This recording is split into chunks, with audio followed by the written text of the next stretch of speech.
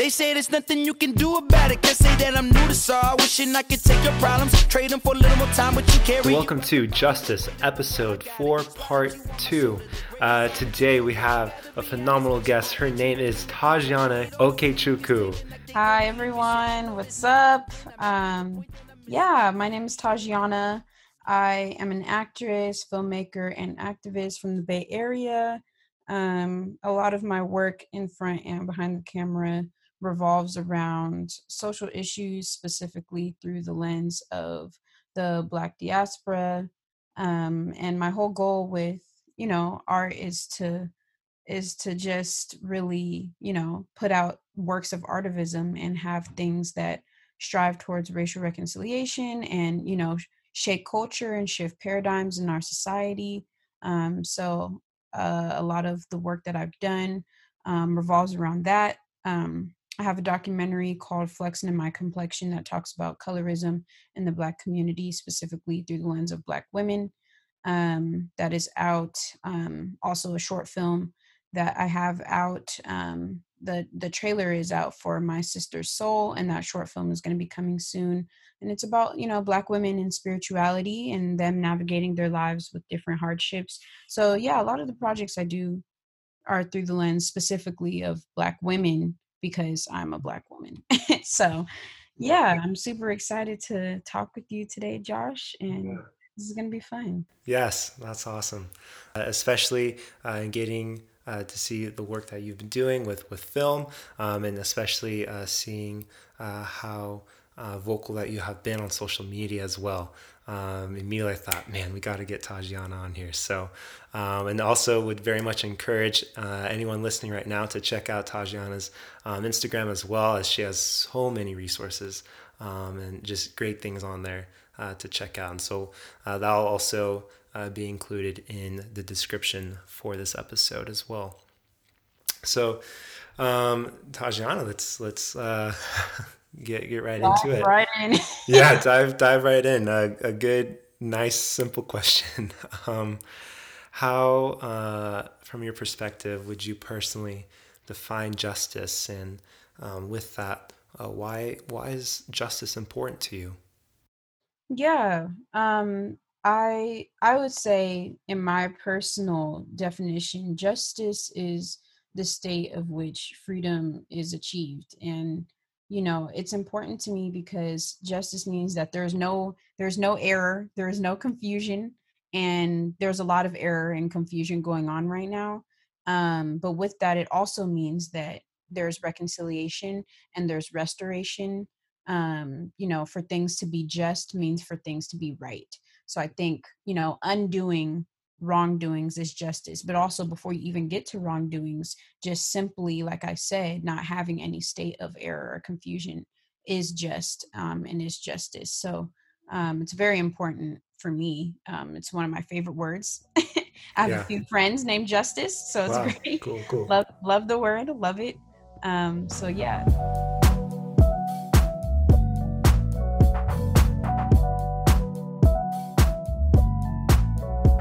Mentioned being an activist for justice. So how do you how effective do you believe that social media activism is?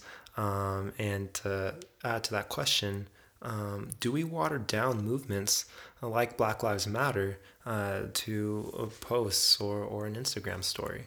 Yeah. And I definitely just want to preface the rest of the conversation with the fact that, as a Black woman, I'm going to speak from specifically the Black experience, and even more specifically, the experiences of Black women. Yeah. And, you can obviously apply this conversation to many different, sectors throughout, different other people groups, people of color specifically. You can find, the common threads. But speaking from my experience and centering this conversation about, Black people and our livelihood and what's going on right now, I definitely think that there's a duality to everything. Because on one hand, you have social media activism where people, are only speaking up on Instagram or Twitter. And then on the other hand, you have people who are, you know, actually out in the field, like doing grassroots work literally on the ground, you know, whether it's protesting or, you know, providing relief to different people groups. And so there's a duality to everything, you know, with Blackout Tuesday that happened recently. It was an issue because, you know, people, I always say that people don't listen to Black women, but the two women, Black women that started the show must be paused. It literally got turned into this whole Blackout Tuesday and post a black square and don't post anything for the whole day, when in reality what they said was, we're just asking specifically target audience music industry professionals and artists, to not post personal content for the day, but strategize with your teams on how to, you know, dedicate to the movement and how to give, you know, monetary relief or whatever, you know, publicity, you know, exposure to Black artists. So it got changed into, oh, well, Black Square, okay, Blackout Tuesday. And then you see the Wow. hashtag Black Lives Matter is all Black Yeah. squares. So all that information, when people are trying to like look at stuff, it's all disappeared. So there is that, you know, that is problematic, but there's also so much education that's being done. There's so many people who are learning Mm. information that is not taught to us in school, which is huge. It's a very, very serious thing. So I definitely know that I am very active on social media because I know that I can reach, you know, a lot of people there versus me, you know, walking down the street. Um, but it's important, and people have been enlightened. I've looked at, you know, comments of people saying, wow, I didn't know that, you know, not only white people but just Black people as well, because so much of our history has been taken away from us. So it's been a lot of, you know, learning and unlearning that has been going on. So it's awesome. You know, there is failure and there is, you know, fault, but there is a lot, I think, that a lot of education that is being done and a lot that you won't see. So Yeah, yeah, a lot to contribute through yeah. through social media. That's awesome. Yeah. Um, so in even in videos that we're seeing on social media, there are a lot of calls for change, right? And even a lot of broad statements like systemic racism being used. And so, in your own words, can we just take a moment to break down what exactly does systemic racism mean? Yeah. Systemic racism, uh basically, in the most simple terms, is it just basically means that racism is threaded through every system that makes up society. So we have, you know, our five main social institutions, right? Which means politics, education, you know, economic, the economy, you know, family, and religion. And so systemic racism refers to, you know, literal racism that is it's institutional. It's not only interpersonal, it's institutional. It's, you know, racist laws being made and having that, you know, affect Black people, which you're talking about, you know, access to housing, access to healthcare, education, you know, in education, you know, if you guys research the school to prison pipeline, you'll see how literally Black youth, Black and brown youth, are more criminalized, which makes it easier for them to be pushed into the prison system. You know, Black girls very much, you know, overly disciplined, harshly disciplined in school, which means that, you know, they're always in the principal's office, they're always being manhandled by security or what have you. You know, you're literally get in trouble for your hair having out an afro. Oh, it's blocking somebody's vision. You go to the detention office, or you even get people, you know, people's daughters have been expelled for things Well, like that, have been suspended from school from getting an education for things as simple as their hair, which is why it's not just hair because of that. So, you know, there's lots of things. It's a lot. And so, you know, how do doctors respond to Black patients seeking aid? You know, oh, you're fine, or, you know, we're not going to give you this medication because you're just so strong and you can, you know, you can take it. Like, I mean, obviously it's not that I mean, I hope that it's not that, that simple of a conversation, but it's definitely those sentiments that are placed in, you know, doctor's visits and things of that sort. So it's, historical, and it also has remnants in present day of how systemic racism floats through our society and maintains this whirlwind of a ladder of like ladder of the oppressed, like you are on the bottom and we are maintaining power. Hmm. Hmm. So then, having provided the idea for systemic racism, then how do we, as the people, play a role in putting an end to systemic racism? Yeah, man, it's it's so much, Yeah. I always say that, everybody can't do everything, but everybody can do something. Hmm. And so, with that being said, we can always make change on a micro level and a macro level. That looks like having, the interpersonal effect is having conversations with family, which I know a lot of people are doing right now, especially, amidst the pandemic while it's still active, using this time to have conversations with family and, really challenge their racist ideals and, ways of thinking. Your peers who also have those very toxic ways of thinking. I know we all know somebody, all went to school with somebody who is a nursing major and probably doesn't have you know the most healthy ways of thinking about others, and those are the types of people who I just talked about systemic racism operating within healthcare. Those are the types of people who become healthcare professionals. So if you don't challenge it from when you're, younger, you get you're going to enter into that field perpetuating that system. And so it's really about challenging the people around you so that they don't carry that into their respective fields, and just making sure that, they're they're very much aware and educated on what they're saying, the historical effects of things. I always refer back to Sankofa, which basically means, you have to know your history to inform the future. And it's a word in the tree language of Ghana. And so I always think about that when, whenever we talk about educating anybody. And also, on a larger level, contacting your state legislators, asking your job, hey, what are our, staffing demographics? What are the statistics in terms of what groups we hire? How many people with disabilities do we hire? How many, Black people do we hire? What, like, how many queer people do we hire? You have to look at, actual demographics. It's not just, like tokenism, like, oh, let's just hire, 5 Black people just because, but like, no, like interviewing them. Are you asking those questions and like really, because it's important. And Yeah. you have to be aware of that, especially within a company that has an effect on a lot of people.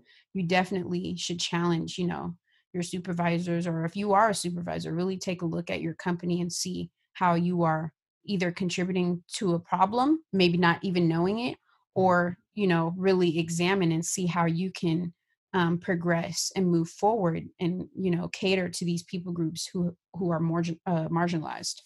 And you mentioned also um, in putting an end to systemic racism and having conversations with family.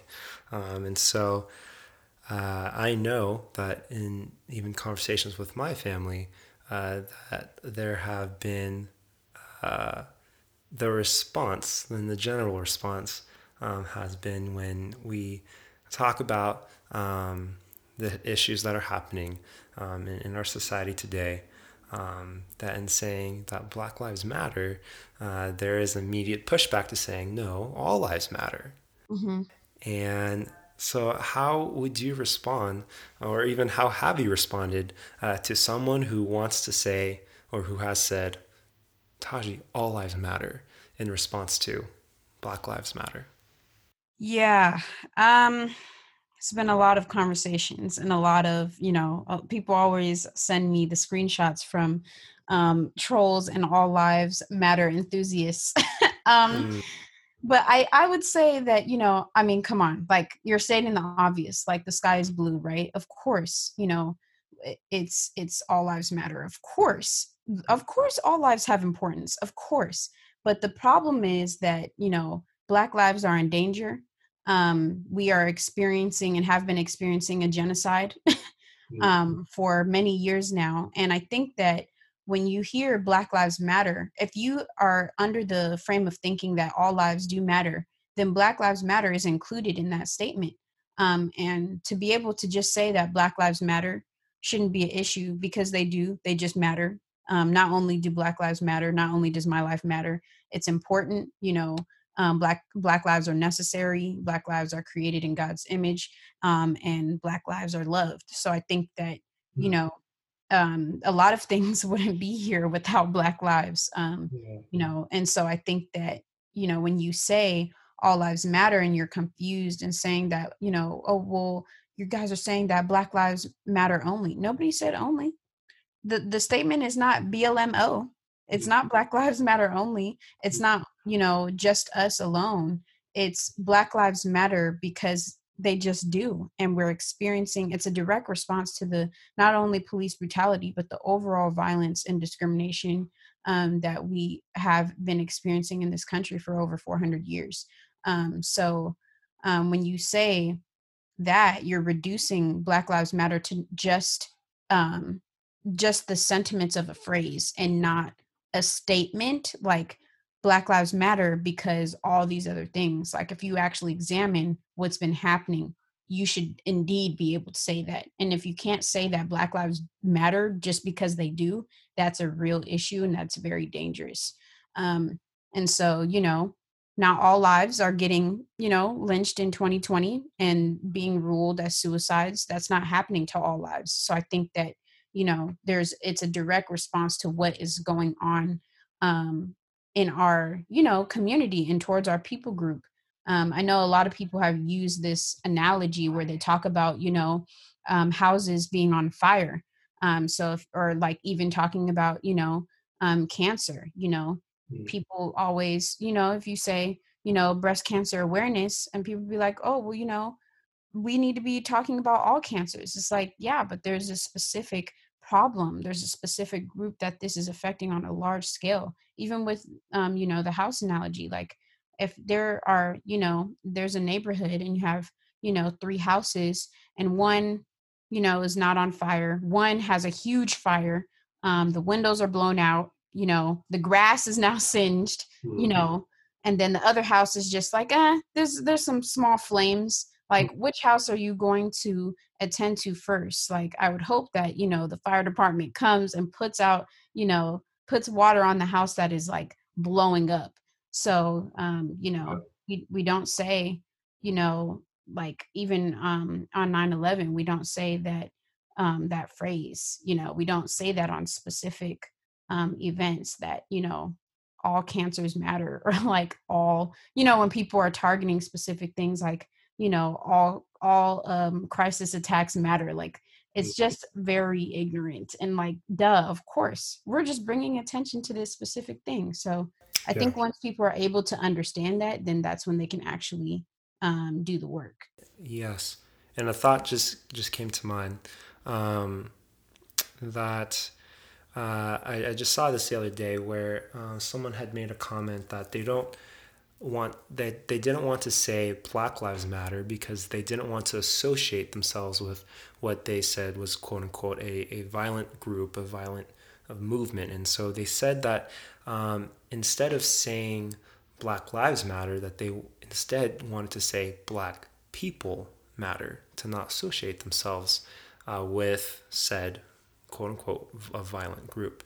What are your thoughts on Mhm. on that, and in a perspective in saying Black people matter versus Black lives? Our lives not referring to people. Mm. I guess it's like,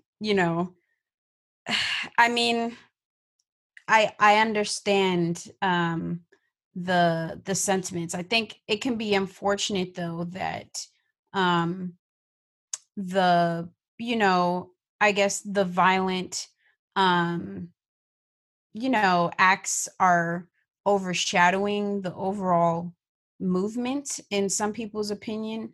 But if you feel that way, then you were never going to be on board if you think that people smashing up, inanimate objects is messing up the whole purpose and vision of us saying that we are in danger and that we need justice, then you were lost to begin with, I feel like. And so, I think that people are often misled and think that, a few people who are doing, certain things are kind of like overriding. And I think people often forget that, Black Lives Matter is an actual, not only is it just like a movement, it's an actual organization founded by 3 Black women. And, as a response to, the murders, and specifically because it was birthed out of police brutality. We talk about that a lot. But it's, overall, anti-racist advocacy. It's, dedicated to, just really like responding to these acts of police brutality. And so I think when people actually go to the website, actually look at organizers and see what the mission is, see what the purpose is of us, talking about this, because if you're aware, it's a direct response, founded in 2013 as a response to, the death of Trayvon Martin, and the acquittal of George Zimmerman. And I think that, once people understand that it's not coming out of nowhere, and that, things are in place for a reason. And so, yeah, Black people matter and Black people's lives matter. Like, Yeah, I'm gonna just keep saying it because it's like, if you're letting that overshadow your frame of thinking, then it's kind of just like, well, why does that need to be said, for you to understand that, and Black Lives Matter, overall, is not violent. If you look at the organizers, and yes, in recent events, because we are in an uprising this year due to the death of George Floyd, there are people who are angry and upset and are, whether it's burning property or, whatever, that is a direct response to the pent up anger, of not, having a system change. So I think you really have to look at why, why are you focusing on a minimal aspect of the overall message in terms of why people are upset. I think, if everybody had, their dad due to police violence, then it would be like, okay, and then like not, you know, get the justice that they deserve or get it fast enough, or just the fact that it even happened. Like, it's a huge issue.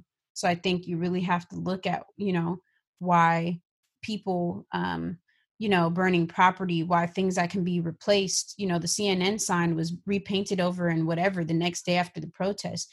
That's not the point. And these things get people's attention. The only way that we've ever, went anywhere as a country is specific groups of people in each generation disobeying the law. Because if laws are not put in place to protect you, you inherently are going to have to go against the law, and you're going to be seen as an unlawful person if it's set against you. And that's what has to happen. We've only gotten anything, women's rights, voting rights, anything due to civil disobedience, due to sit-ins, to protests, and anger, and people trying to figure out how they want to say things as a part of that. So I think once you understand the overall picture, hopefully you'll be able to understand where we're trying to go, and what type of world we're trying to shape for our people.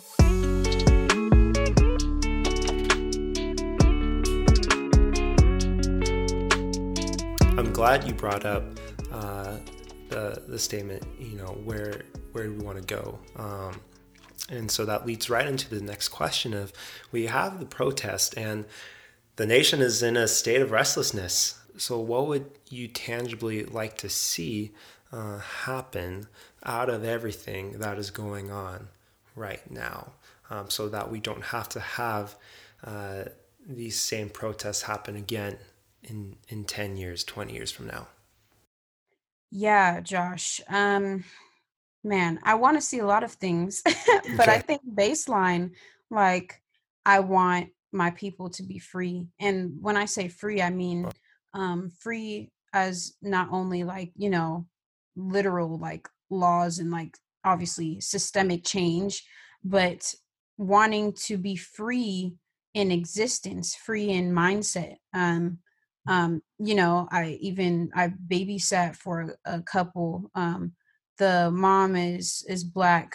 She's from here, from the States, and the dad is from Kenya, and they have a son. And we were having a conversation one time, and she was like, I think we're gonna move back. We're gonna move to Africa. I think probably specifically Kenya, but I want to move um, back to the motherland so that when I raise my son, his blackness is not, a surprise. It's not an epiphany. It's just normal. Like, he'll grow up seeing lawyers and doctors in his place of living, and it won't be a, oh my gosh, like here it's like the first black lawyer, the first black, because our blackness is not normalized. So everything we do is, a loud statement, because it's like us coming into a new, every time we break down a barrier, it's laying new ground in this country. So I think that there's something there with having just blackness being normal, and not always having to be, when all eyes are on me in a room, I know it's because of like what I look like, and also because of what I represent. So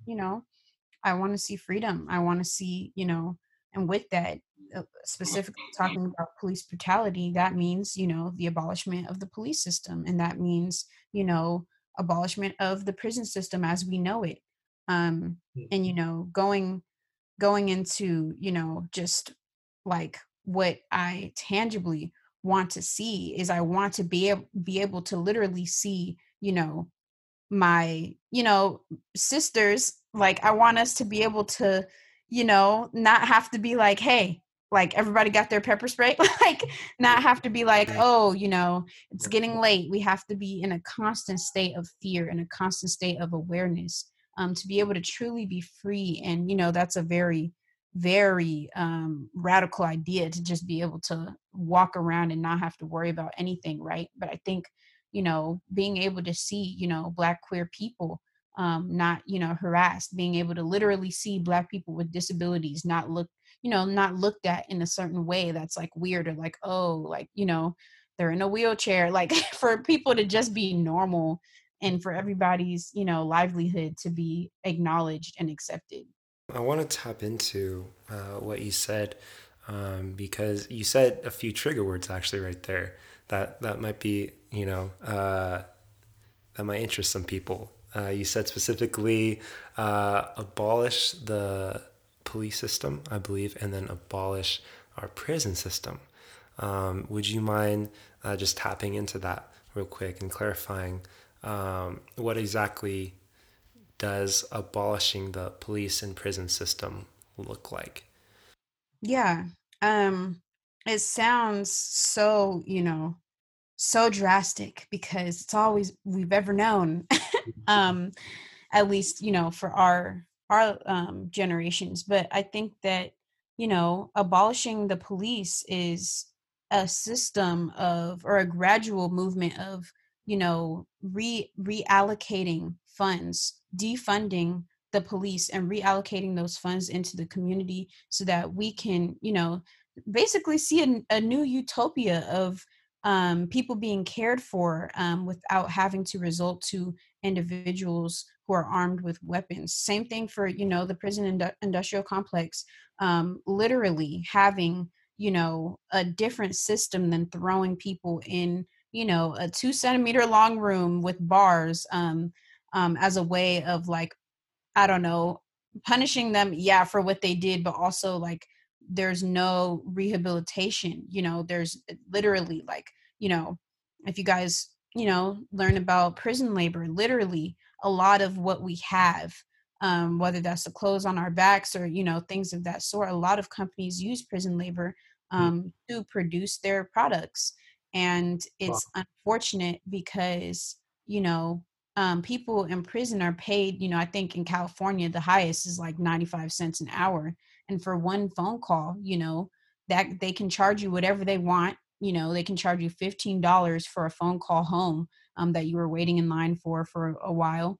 And so who knows, you know, how long it took you to work to get that $15 and then like, you know, be able to have a 2-minute phone call. It's a very, very broken system. It's very unfair. So I think, you know, when we talk about abolishment, it's not, you know, it's not just some cute phrase like, oh yeah, abolish the police, get rid of them. It's like, no, it's a process of taking those funds, reinvesting it into the community. You know, hiring social workers, hiring mental health care professionals, hiring EMTs to take care of these situations on the ground without resulting to, you know, police.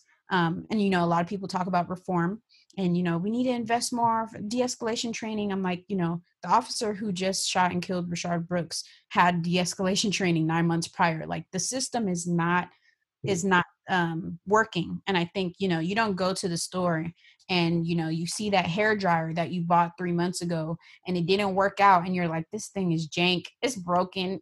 Like it's not, you don't go back to the store and buy it again. So I think, you know, it's ridiculous that, you know, a lot of city budgets have have designated at least half, if not more, to their police departments, which is absolutely ridiculous. If you look at your city's, you know, graph or pie chart of how many zeros are dedicated to the police department, and that includes, you know, them aiding policing in schools as well.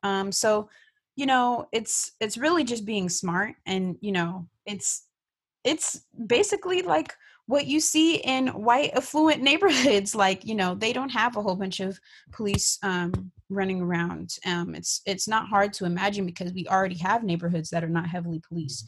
I wonder why that is. So, you know, it's very it sounds very, like, I guess, overly radical to some people, but it's actually very simple, and we have the resources to do it.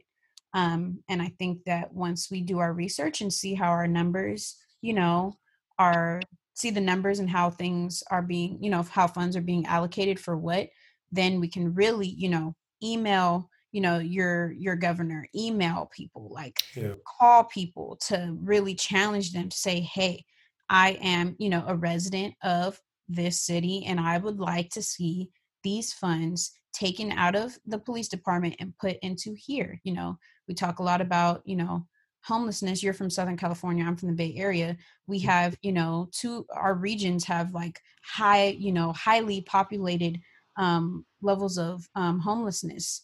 And I think, you know, it's always like, oh, well, you know, we don't have enough money, you know.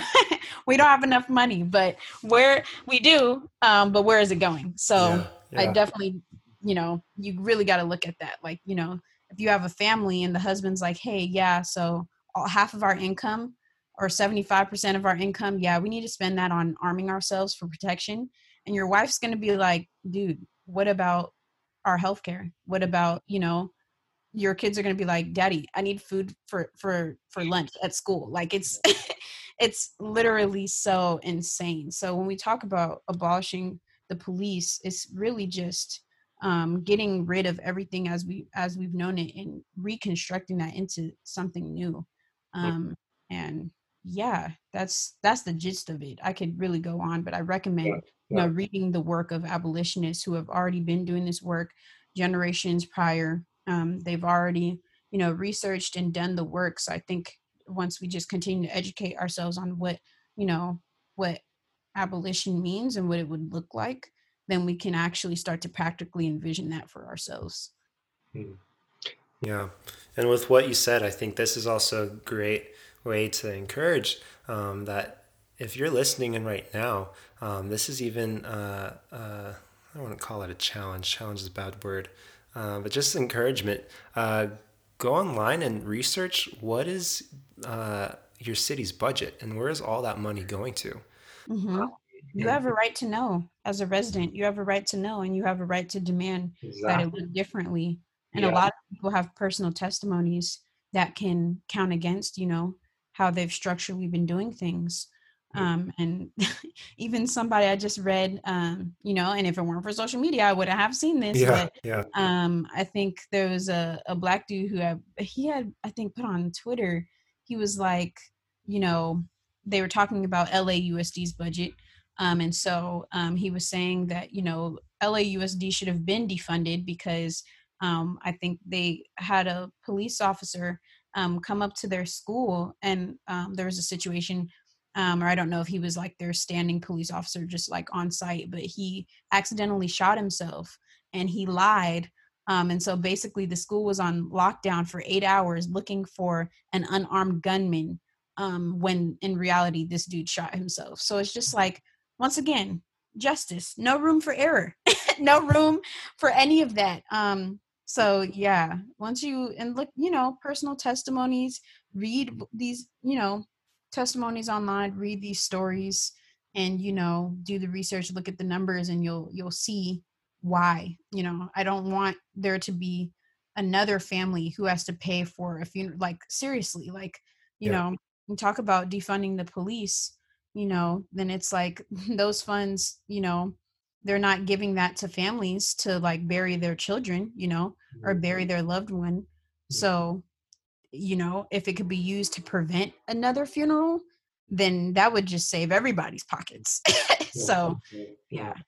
Yeah, I think there was, it came up on the news, I believe it was Seattle, is actually, there was things coming up between, defunding the police. What does that mean? And it came up on the news. My family just went up in uproar, like, well, defund the police. Like, what does that mean? What? And I just pulled out my phone and just looked up what's the city budget. It's as easy as that. That you can just look up, any city's budget, not even your own, and the numbers were phenomenal of how much money goes to the police and how much money goes to other necessary parts of society. Basic thing. Yes, and I think the Seattle City Council has even now they're pushing forward an agenda to actually cut the police budget in half, so that money can now be allocated to other programs, which is amazing. And so even if you're like me and you're in the LA area, I encourage you, just look it up, because the numbers are really going to surprise you. And defunding the police, I try to stay unbiased in these podcasts, but with this one, defunding the police won't sound as radical when you look at how much money is actually going to and being allocated to these different institutions in society.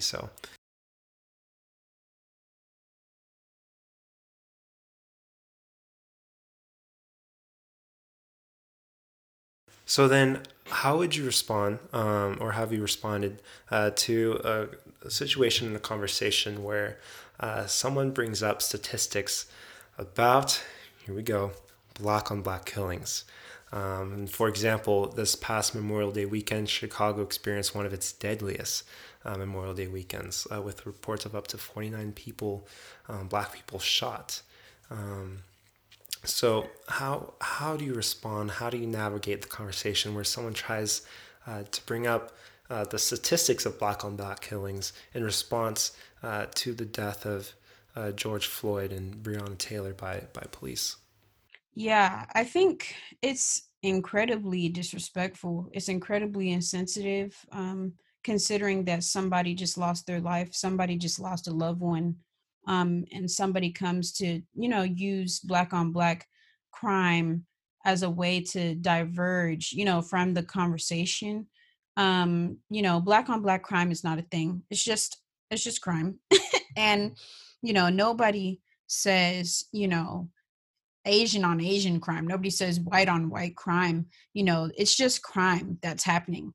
And so when people try to use crime as a response to police brutality, it really is just a distraction from the overall movement and the overall conversation of how we can, educate ourselves and provide solutions. And, when you're educating people about this thing, they always like to talk about black on black crime, or, more white people, die from police and all these other types of things. And it's like, well, if you are trying to use that as a way to, I don't know, segue into the conversation, then it's like, okay, well, if you really look at our communities, look at how, disproportionately, targeted we are, in terms of, you talk about, the FBI admitting to planting drugs, in Black and brown neighborhoods. You talk about, us having high levels of poverty because of, once again, systemic racism. So if you want to talk about crime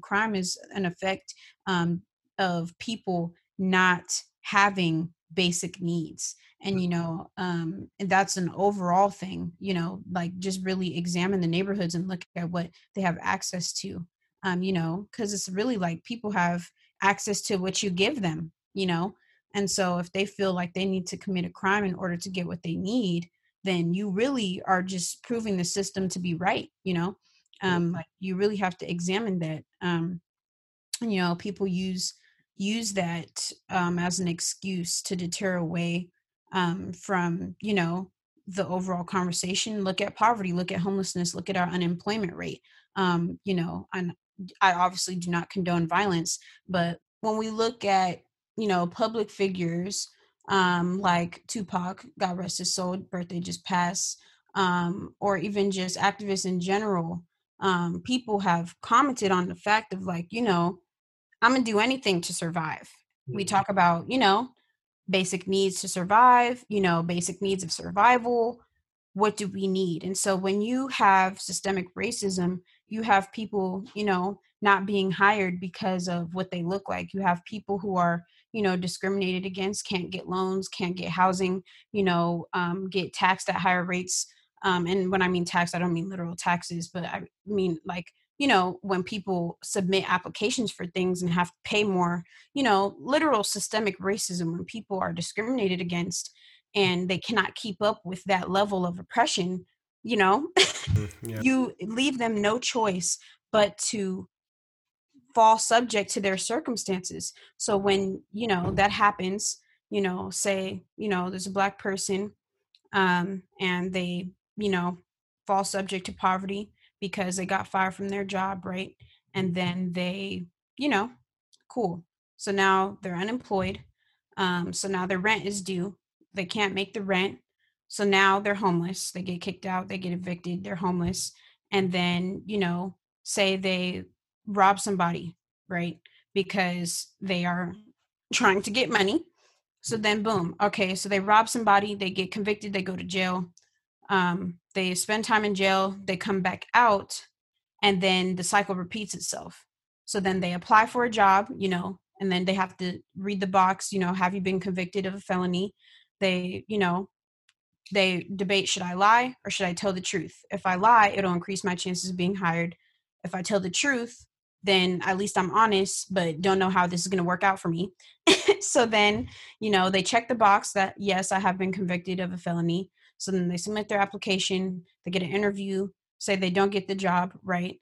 Then that leaves them back into, couch surfing or whatever the situation is. So then, time's ticking, they don't have enough money, they're back out onto the street again, and then they commit another crime. It's the same cycle that repeats itself when you give people limited access, to options. And, that is not specific to, everybody's single, case or instance, but it is a problem. And if you do look at the research and look at the statistics, you will see that that is an issue. And so it is unfortunate. But at the same time, we have to look at why is that? There's a reason for everything. And also don't use that argument in response to police brutality, because it's highly disrespectful and disregarding the fact that this armed, trained person just use their privilege and their power to take somebody's life, which nobody should have the decision over any other human being to do. So I think that people really need to examine, why are they saying that? People talk about, there's more white people being killed by police than Black people. Like, well, yeah, then you should be upset too. Like, police are killing people. Bottom line, like you should be mad with us. Like, come on, homie, join the protest. Like, you should be upset as well. And like, obviously, because, you know, there's more white people in the country than black people. So of course there's going to be higher rates of that's just, you know, statistics, like, of course. But the problem is we are being killed way, like, if it was all equal, right? And there's a video explaining this. If it was all equal levels of killing, like, that would be, you know, that would be like, I think 200 and something percent less than what is happening right now. Like, we are being killed 2-3 times more, which is a literal issue. So I think that even if you want to make it even, which is still not acceptable, like, it's not adding up. So you really have to look at like why things are the way that they are, and don't use, you know, if we're talking about police brutality, let's stay on topic. If we're talking about, you know, if we're talking about, you know, the prison system, crime, things of that sort, go with it. But don't use black on black crime, which is not a real phenomenon, to like get into that conversation. It's just really disrespectful and like not productive or helpful at all.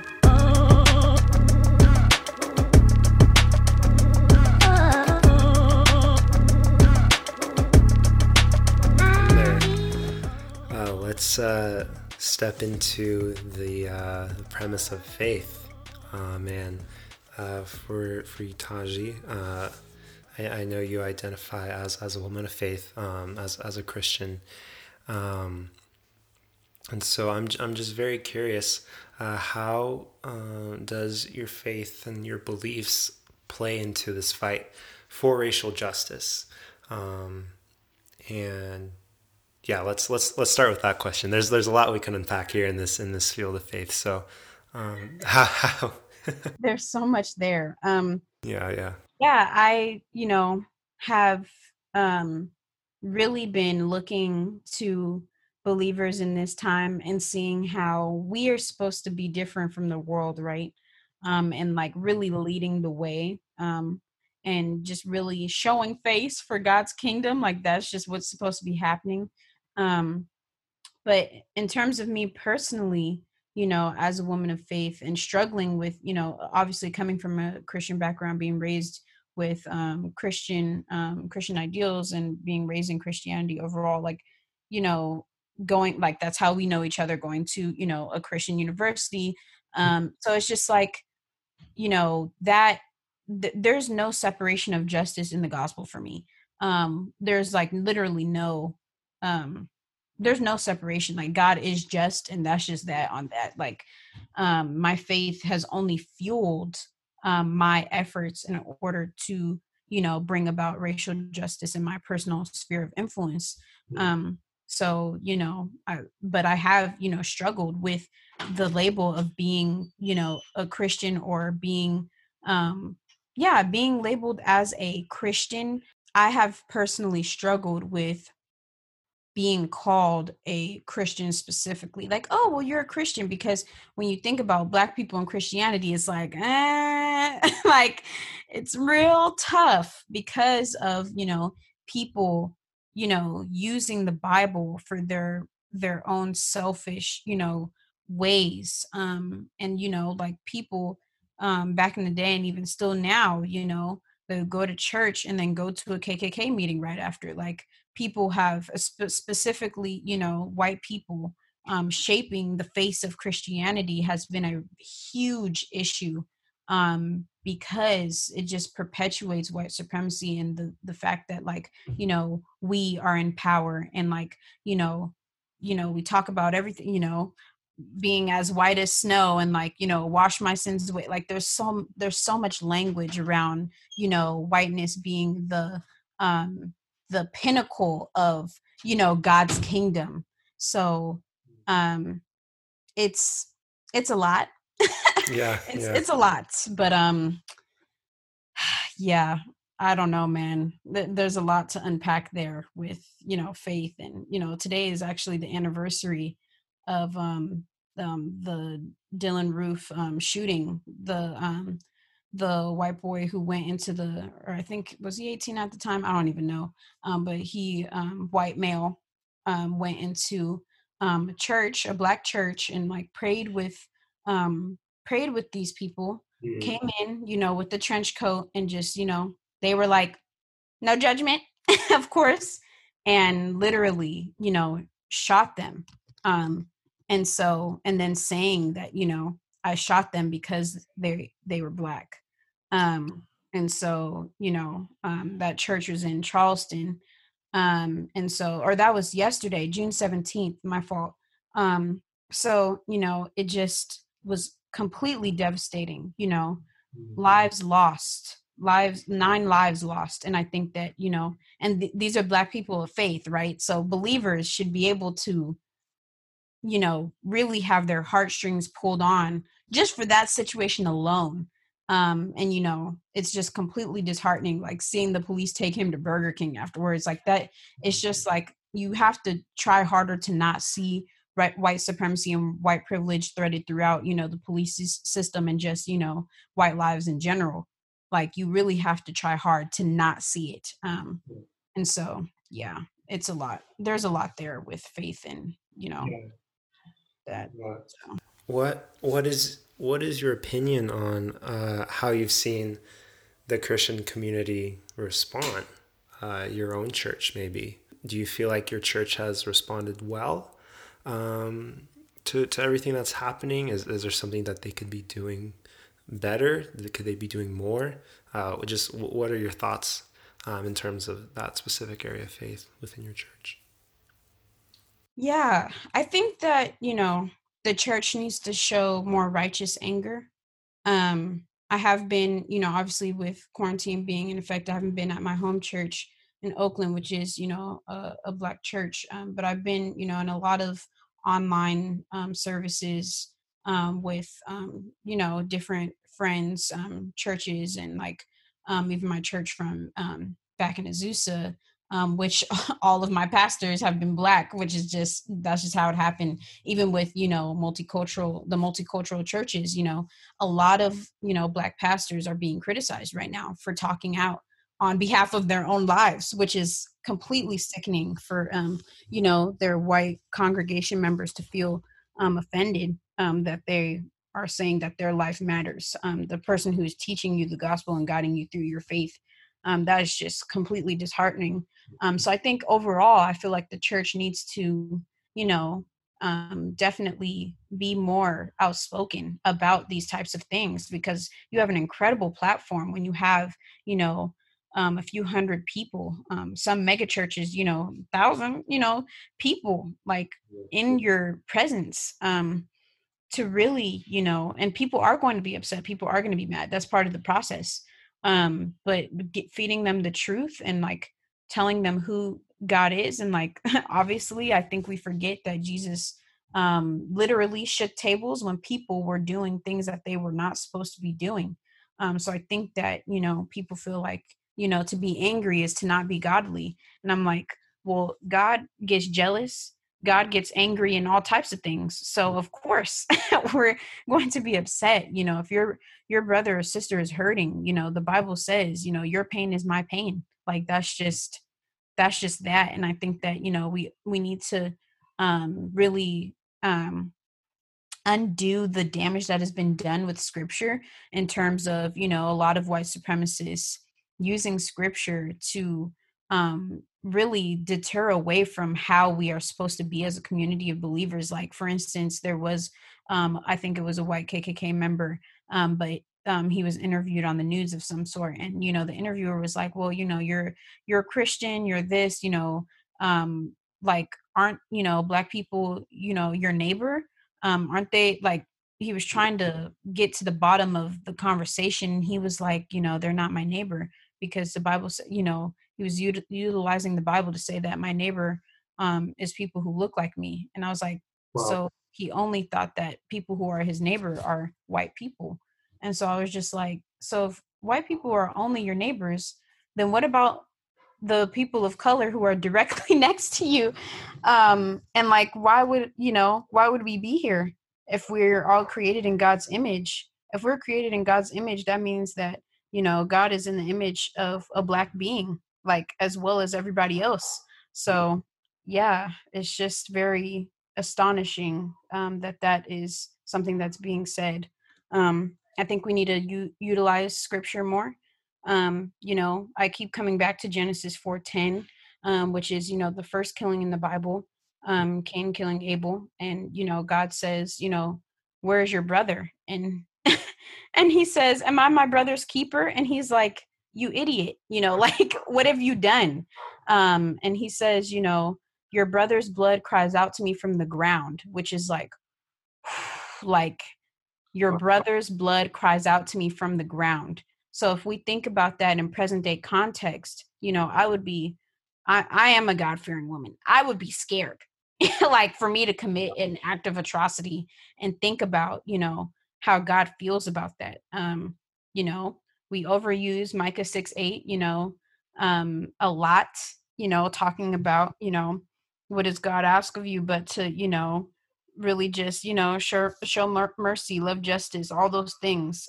But it's very much underacted. We really have to take action. And, all throughout the Bible, it talks about caring for the oppressed, caring for the widow, caring for people. Do not let them, do not let them be this way. Do not oppress each other. Don't plot evil against each other. So it's like, I feel like we just breeze over those verses and we don't pay attention, like, and above all else, love each other. um and so I think love is obviously the first and foremost thing that is going to drive everything. And I think that's what's going on right now, because it's like, if I love you, I have to make you aware of the things that you don't see, which is a quote from James Baldwin. But if I love you, I'm going to, challenge you, because I want you to change. I want you to be the best version of yourself. So, Yeah. be doers of the word. The Bible also says those who, look at my word and don't do it, it's an issue. So really got to put the words into action. Totally. Yeah. So during this time, how have you personally been most encouraged or uplifted by a white or non-black person or friend? hmm Yeah, I've been getting a lot of text messages and calls, which is like, really sweet, direct messages on Instagram as well, from a lot of um specifically, white acquaintances or friends. A lot of my friends who are people of color, non-black people of color, they, are on the front lines. They are very much allies in every sense of the word, and advocates, really. Educating people, giving space to black individuals, black organizers, and just, really just giving us the forefront, to lead the movement, and really just, paying attention, and, checking their own privilege and continuously telling everybody to check theirs, which is huge. So I'm very grateful for the company that I hold. I don't take it lightly. It's very important, because they're inspiring other people to become, allies, and to become advocates. So it has been draining, in the sense of, like, everybody hitting you up saying how are you doing, which is super.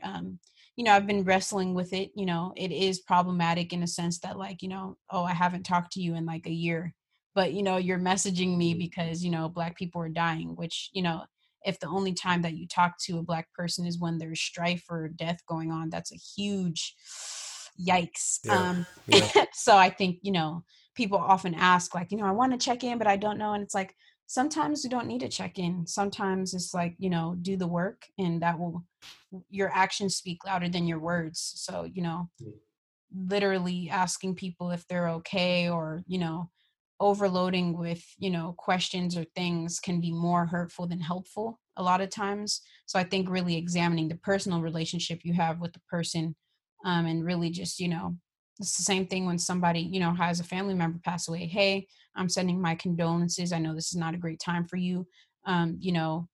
Let me know if you need anything from me specifically. If you don't feel like going out to get groceries, I got you. I'll stop by the house and get you some groceries. Like, it's a very, I think, case by case, thing. But I think a lot of people have to examine that for themselves, a personal relationship. Like, you don't need to go through your contact list and text every black person in your contact list. It's just not necessary, in my opinion. But I think that, doing the work is, I think, the main thing that every, Black person can ask from you right now is just to like do the work and educate yourself and educate the people around you. And, really don't do it out of a performative, intention, but really do it because you want to. Because sometimes staying silent might be better than just like saying whatever. But yeah, yeah, Yeah, it's a lot, but yeah. definitely, definitely. And I think even one important uh, holiday that could use way more uh, education and is Juneteenth. And so I think, and even in a question that was in my mind, um, was how um, have you personally celebrated this holiday in the past, and what are some ways that people like me who aren't Black can appropriately celebrate this day well? Yeah. Um, you know, this is a prime example of like the lack of education and miseducation of our history, because I didn't even know the significance of Juneteenth, which is June 19th, 1865, until um oh wait, sorry. Going back. Sorry. Um yes, I was saying it correctly. I thought I said it wrong. Um this is a prime example of the miseducation and lack of education in our country, because I didn't even know that Juneteenth was a thing until, like, I want to say 3 years ago. Wow. um which Juneteenth is, June 19th, 1865. So when you talk about, the enslaved, I'm very weary of calling people slaves. When they were enslaved, they were taken, taken captive. But when the enslaved were still, suffering, specifically talking about the state of Texas, and how, people, often glamorize the 4th of July, and we talk about, Declaration of Independence, and, the Civil War, and ending things. And it's like, but, there's a 2-year buffer from 1863 to 1865. They didn't free everybody. So it really is a false narrative of freedom, because if everybody's not free, then nobody is. And so I think when we talk about Juneteenth, we really have to acknowledge what does this mean? What does it represent? Freeing slaves, who, were, or freeing the enslaved who were still, in captivity in Texas, like thinking that, when is our time coming? And so when you have this general come over and say, hey, you guys are actually, free to go. This is a huge thing. That is huge. Yeah. Um, because you have, the Emancipation Proclamation. And, people often give so much credit to Abraham Lincoln, when in reality it did not, free a lot of, the border states that had, that owned slaves, that owned the enslaved. So you have to really look at that timeline and see how, how much history we haven't been taught. So I really only found out, I think, within the past 3 years. The past 2 years, I want to say, I really have only been educating people on Instagram. Once again, talking about social media activism, I really didn't have, I didn't know of any celebrations in my area. I tried to look up some, I couldn't find any. So, and when you research Juneteenth, it talks about, the dip in the celebratory nature of the holiday. But now with everything going on, all of a sudden, everybody knows about Totally. Juneteenth, Yeah. which a lot of people knew about it, but didn't really know, or like didn't really celebrate it. So I think in California just last year, Governor Newsom signed a state of order acknowledging that Juneteenth is a day of observance. So it is a holiday in that sense, but I think that, once we can get it to be an actual, national holiday, then that is going to be, a great move, just in a federal sense of like also having it as a paid holiday. so that, workers can get paid on their day off, and Black people can rest and have that day to celebrate and really just, reflect on history and reflect on the present. Yeah. It's very important. So I see a lot of, states are moving that way. The New York governor just signed his proclamation, so theirs will go into effect next year. He signed it to be a paid holiday. So I think once all the states move towards that direction, then it's really going to be a huge move, and we're seeing that now. So I'm very thankful for that. Yeah. But yeah, going to be a lot of barbecuing tomorrow, music, socially distancing, of course. Sure. But it's going to be a very necessary time to just be outdoors and hear, different people perform. I know I'm co-hosting an event in Oakland, where we're just going to gather together, spoken word artists, vendors. I'll probably say a few words about everything, but it'll be an incredible time to acknowledge the significance of the day of June 19th. That's awesome. Taji, thank you so much for everything you shared from your perspective. Yes, this a lot of phenomenal content provided in this episode, and I'm excited for people to get to hear what you shared. And just wanted to give you some time as well, if you have any final thoughts, any words that you would like to share with the audience. Please feel free. Yeah, I mean, really, I would just say continue to educate yourself and continue to sign the petitions, continue to do the work, but most importantly, take care of yourself. Preserve your mental and physical well-being. It's very important to stay healthy. I have been, stressed and have had depressive, depressive episodes in the last 2 weeks. So I think it's very important to take care of yourself and just really, make sure that you are not trying to pour from an empty cup, and just, really just take care of yourself. But don't lose that fire. Keep up the fight. Throw your phone across the room. I know I practice a lot of mindfulness. I don't have my I don't have my phone at the table when I eat. I leave my phone upstairs. Just practice mindfulness, be present with, you have to live your life too. Make sure you're doing, your hobbies or your work, things that actually need to get done. And still, go back, read that book, go have that conversation with that person, and what have you. Use your social media platform to say something, but definitely try to keep a balance so that, we're here for the long haul. And this, this uprising is not by mistake. So we have to be able to sustain this, especially till the election time and beyond. Yeah. So take care of yourself. And you guys can find me on Instagram at Tajiana_. My website is tajiana.com. And you can also find me the same handle at Tajiana_ on Twitter as well. So I look forward to having conversations with everybody. And shout out to Josh for having this amazing platform. This is wonderful. Thank you, Taji. And everything, your Twitter and Instagram handle and website will be included in the description for this episode. So I encourage everyone to head over there. Tajiana also has a documentary and a trailer for a new film as well. And so that will be included. Please watch those. Highly encourage you to do so. So Taji, thank you so much for giving some of your, what is it today? Thursday. Thank you for giving some of your Thursday to hop on and share your perspective. This has been so valuable, and your thoughts are very valuable and valued as well. So thank you so much. I appreciate it. It is an honor. And I'm new to Saw, wishing I could take your problems, trade them for a little more time, but you carry you out the bottom. The weight of the world, I got it. Spotted you on my shoulder, the greatest honor to know you. I gotta be